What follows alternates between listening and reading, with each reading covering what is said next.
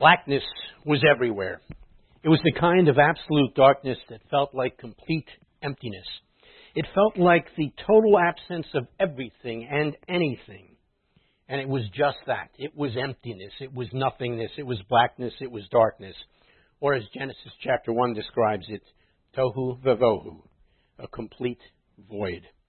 But then suddenly there came an explosion of sound, a burst of light, and everything was happening all at once. In the tiniest slice of a fraction of a microsecond, 12 or more dimensions collapsed into the 4 we know of today. Energy and matter were shooting everywhere at an unimaginable speed. God had spoken, and creation was taking place. Well, that's part 1 of the grand story we all get to participate in. And when we do the Shabbat blessings from time to time, on pages 34 and 35, it's reflected there. Well, part 2 of this amazing tale is found not in our parsha tonight, but from last week. And I warned you last week I'm running about one week behind, and if I'm only 1 week behind, I'm doing well. But it's also continued in one sense in the parsha tonight. And that part 2 is almost as astounding as part 1, if not more so. The story reads in Exodus 19, "On the morning of the 3rd day, there were terrific claps of thunder and constant bursts of lightning, and a huge cloud came down upon the mountain, and there was a long, loud blast as from a shofar, and all the people trembled. Moses led them out from the camp to meet God." Please understand that's exactly what took place. And they stood at the foot of the mountain, which is why we stand when we receive it yet again. All Mount Sinai was covered with smoke because the Lord descended upon it in the form of fire. Quick aside, if you hadn't picked up on it, cloud and fire. Does that sound familiar? It's part of the story of the whole of the Exodus and the walk with God through the wilderness. Anyhow, where was I? Fire.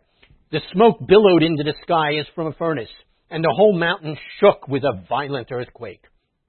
As the shofar blast grew louder and louder, Moses spoke, and God thundered his reply. So the Lord came down on the top of Mount Sinai, and all the people saw the lightning and the smoke billowing from that mountain, and they heard the thunder and the long, frightening shofar blast, and they stood at a distance, shaking with fear. The God of creation had paid a visit to his creatures and actually spoke to them. Our response should be, wow, what a day. And in case that's not our response, Moses in Deuteronomy chapter 4, beginning at verse 32, reminds us of the amazingness of this event. He says, "Ask now about the former days, long before your time, from the day God created humans on the earth. Ask from one end of the heavens to the other, has anything so great as this ever happened? Or has anything like it ever been heard of? Has any other people heard the voice of the Lord speaking out of the fire as you have and lived? Has any God ever tried to take for himself one nation out of another nation by miraculous signs and wonders, by a mighty hand, or by great and awesome deeds like all the things the Lord your God did for you in Egypt before your very eyes?" So, last week we read about that amazing experience of the giving of the Torah. But besides being the basis of the Jewish faith, it is, as the text indicates, an event unparalleled in all of history. In fact, no one ever so much as dared to invent such a story.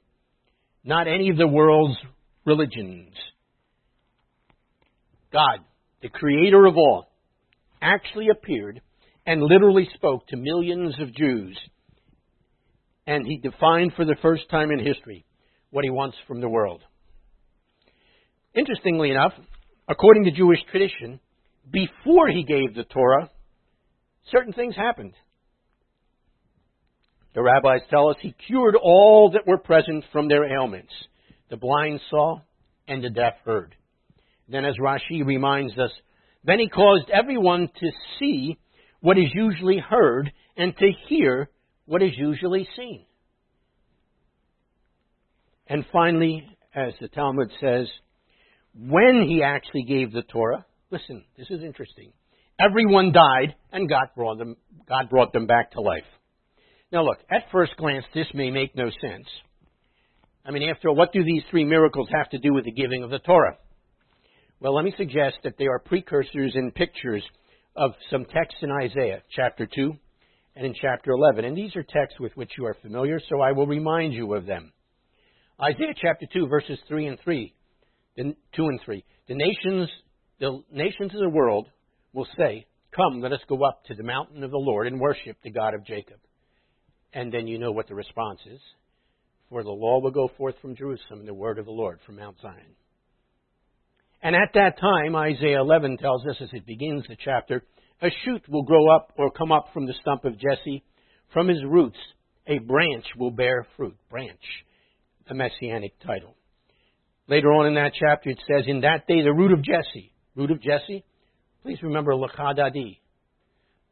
What is it? Verse 4. Jesse's son, or root, comes. Jesse's son, the Bethlehemite, comes. Anyhow, the text says, the root of Jesse will stand as a banner for the peoples. The nations will rally to him and will reside in his splendor. They will neither harm nor destroy on all my holy mountain. Again, that scene on the top of the mountain. There, his holy mountain, by the way, please remember in context, is Jerusalem, hence Mount Zion. For the earth will be full of the knowledge of the Lord. Doesn't that sound like Isaiah 2, 2 and 3? The word of the Lord will come forth from the mountain. Okay. So no wonder Yeshua said in answering J.B. Who's J.B.? One might ask. John the Baptist. Okay, just in case you were wondering. He said, Matthew chapter 11, verse 5, the blind receive sight, the lame walk, those who have ailments are cured, the deaf hear, the dead are raised, and the good news, God's word, is preached to the poor. That's Isaiah 35, 4 and 6, 61, 1. Plus an addition that comes from one of the Dead Sea Scrolls, which adds to those prophetic passages the phrase, the dead are raised. And in the fragment of that scroll where that is found, it occurs as part of an extensive messianic discussion. So what are these things as you see the connections to those texts? Let me suggest that they are a pointer to and precursor of the Messianic age. And we reflect that as well with Vayehi ben Soa, which is in fact Isaiah 2, 3 and 4. The God of the universe, in other words, has drawn back the curtains of time and of eternity. And he had literally revealed himself to his people. Now look, if we think about it, if we reflect on it, the concept of revelation is an important religious idea.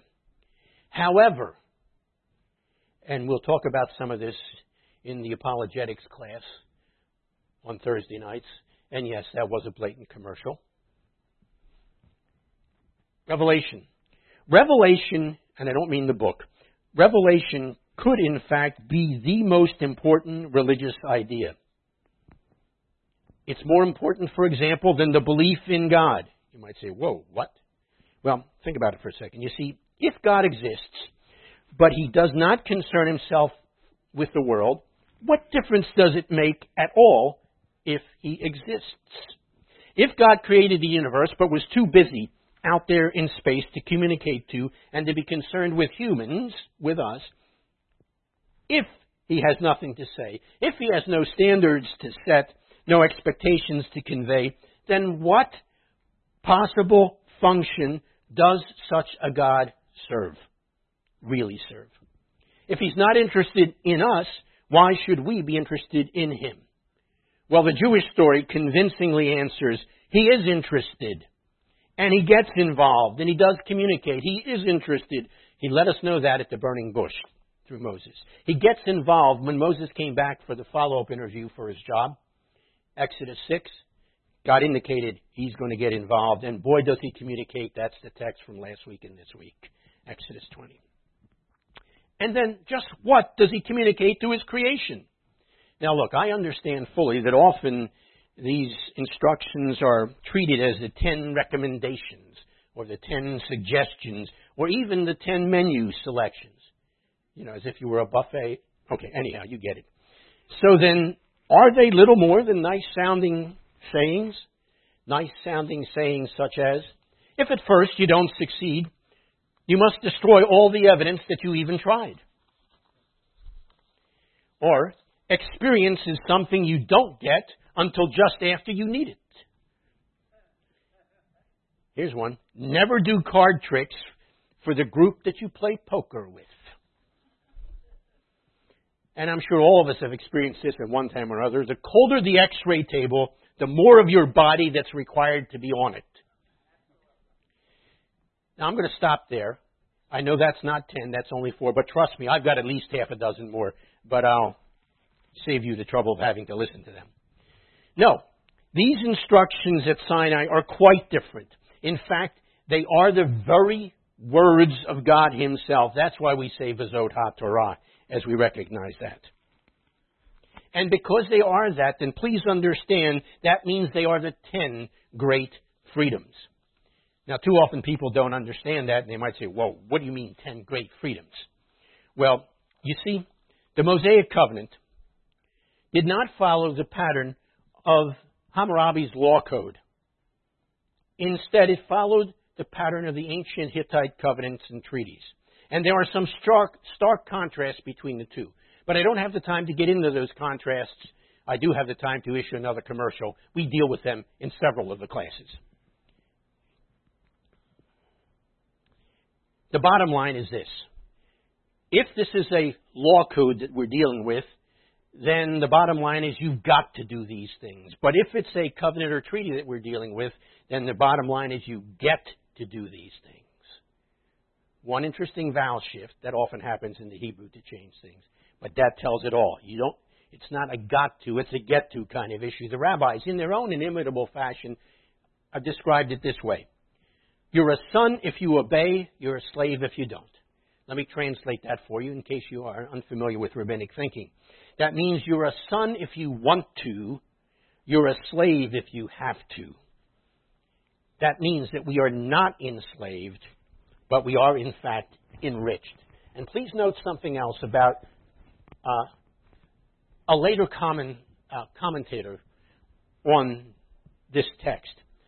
It's Yeshua's brother, James chapter 1, verse 25, where he talks about this material, and he describes it, depending on your translation, as the royal law of liberty or the perfect law of freedom. Catch that? Liberty, freedom, the whole package. And in fact, the very first words that are found among these 10 words, Exodus chapter 20, verse 2, reinforces then the nature of just this relationship. When the text says, or God says, because He's speaking, I am the Lord your God who brought you out of the land of Egypt, out of the house of bondage. In other words, they are words of liberty. Furthermore, in Exodus 32:16, Moses is described much later as coming down from Mount Sinai as bearing the tablets of the law. The text there says, the tablets were God's creation, the writing God's autograph, incised, Hebrew term here, charut, incised upon or inscribed upon the tablets. Now in the Middle Ages, our rabbis, I don't know if this is a verb form properly, punned on this verse. Pun sounds like it ought to be a verb form, but anyhow. And they suggested, and I quote, read not incised, charut, but rather as though it says freedom, cherut. And then quoting Pirkei Avot, they say, for no person is free unless they are involved in the study of the Torah. End quote. By playfully suggesting the change of one vowel of the Hebrew, charut, to cherut, the rabbis explained that the essence of freedom paradoxically lies in the rule of law. Moreover, it is, as Deuteronomy chapter 7, verse 12 describes it, habrit hachesed, a covenant of love. What that means then is the Sefer Torah, is our ketubah, our wedding contract. And this is further reflected on in the words of the prophets. Hosea chapter 2. Please remember that Hosea is speaking to the northern kingdom Israel that has really gone astray from God. And to them, God says, and we reflect on this every time we lay tefillin, we quote the text. Old English. I have betrothed you unto me forever. I have betrothed you unto me in faithfulness and love. And then he adds a few more adjectives there, or nouns there as well. Jeremiah chapter 2, verse 2. You know this by now because I quote it so often. Like a bride, you followed me out into the wilderness, he says to Israel. Or Isaiah 54 and verse 5. Your husband is your maker or your creator. And what should our response be? Well, we responded through the reader, Exodus 19:8. I do. All the Lord has said, I will do. No wonder the Sephardi and North African traditions concerning Shavuot, the holiday that, of course, celebrates this giving of the Torah, view this as a time in which, this being Shavuot, as a time in which we can renew our vows before God. And we utilize those traditions when we celebrate Shavuot here at the synagogue. And what should our response be? That's fairly simple. You already responded this way. Love the Lord your God with all your heart, with all your life, with all your strength. Therefore, as the Chumash points out, and I quote now from one of the standard versions of the Chumash, amid thunder and lightning and the sounding of the shofar, amid flames of fire that enveloped the smoking mountain, a majestic voice pronounced the words which, from that day to this, have been the guide of conduct to humankind. That revelation was the most remarkable event in the history of humanity. Here it goes. It was the birth hour of the religion of the Spirit, which was destined in time to illumine and order the lives of all. End quote. And this is what our Parsha tonight, as well as the one we're reflecting on the Parsha from last week, is all about. But it's interesting, if you look at last week's readings, there's some interesting Haftarah portions as well. The Parsha, as already suggested, includes Exodus 19 and 20, where we have what? The 10 words, as the text says, literally.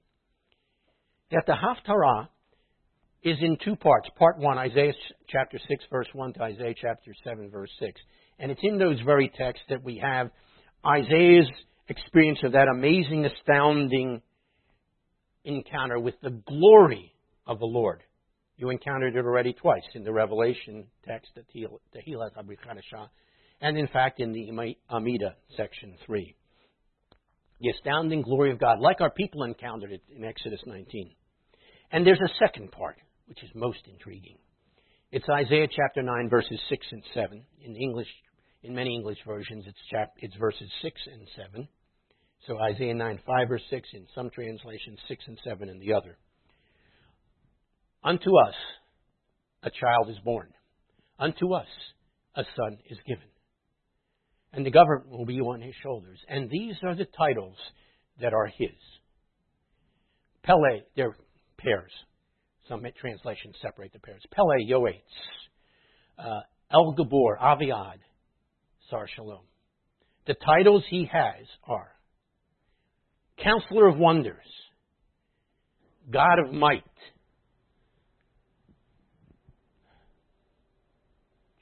Father of Eternity, Prince of Peace. And then it talks about the things that will happen in those days when he will reign on the throne of David forever. And the Lord himself will do this. The Lord himself will do this. God once again present among his people. Small wonder then, Yochanan could say in his first chapter, John chapter 1 verse 14, he could speak of Yeshua as the Word, Memra. He could speak of Yeshua as the glory, Yakar. And he could also speak of him as Shekinah, the actual presence of God among his people. Do you remember the messianic pictures accompanying the giving of the Torah that the rabbis understood took place? Remember, he cured all those present from their ailments. The blind saw and the deaf heard. Then he caused everyone to see what is usually heard and to hear what is usually seen. In other words, he unwrapped to a deeper extent what these texts mean. Sort of sounds like the Sermon on the Mount. I've come not to set aside, but to fill full of meaning the Torah and the prophets. And then he did exactly that as he unwrapped those words in chapters 5, 6, and 7, so much so that at the end of chapter 7, the end of the Sermon on the Mount, the people say, wow, no one has spoken with such clarity and authority as this. And then the third thing, remember, that took place, when he came and people died, he brought them back to life. In other words, these are reminiscent of the messianic miracles that Yeshua did. It's an indicator that the messianic age had in fact dawned. All this is very interesting, hopefully, and enlightening, even more hopefully. But our response is the Yiddish response, nu. So? Well, 3 suggestions here. Suggestion 1. The text, as they indicated it for us, had Moses in the mountain and the people at the foot of the mountain. So as we now understand it, perhaps, Yeshua bridges the distance between the people and their God. In other words, not that they were distant, but he brings the Word even nearer because he is the Word, the Memra. He's also Yakar, the glory of God, the Shekinah, the presence of God. So second, where does that leave us? Well, when these instructions were given to us, Exodus chapter 19, verses 5 and 6, God said, you will be to me a holy nation, a special nation, a kingdom of priests. Well, that's great. Thanks a lot for dumping that on our shoulders. How do we do that? Deuteronomy chapter 4, verses 5 to 8. God says, if you follow these guidelines and instructions, the nations of the world will look at you and say, wow, what a wise and understanding people this is, that has a God so near to them that he answers prayer, or has guidelines so wonderful as these. That's part 2 in our role. Okay, well, thanks God even for that. How do we pull this off? That's part 3, the enablement. That has to do with, as Yeshua put it, Acts chapter 1, verse 8. The Spirit of God will come upon you. The Ruach Hashem will come upon you. And he will give you power. He will come upon you in a special way. And he will give you power. That's nothing new. That's exactly what the prophet Ezekiel had said concerning the covenant when it would be renewed by the Messiah. God said, I will place my Spirit in you and cause you to walk according to all of my guidelines and instructions. And that's what he does for us. Oh, and again, remember, that's not new. Now, having experienced the first great movement of liberation by reaching the other shore of the Red Sea, the Israelites now live through a second amazing transformative event, the divine revelation at Sinai. Well, not at Sinai, because that sounds like the desert. On Sinai, the mountain.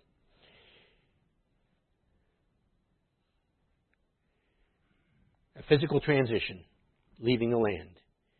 Sinai then symbolizes an internal metamorphosis, propelling the young nation from the mentality of slavery to a mindset of liberty. But please understand, it's meant to be a loyal liberty. Because as we are reminded, we pass directly from the slavery of Egypt to the service of God.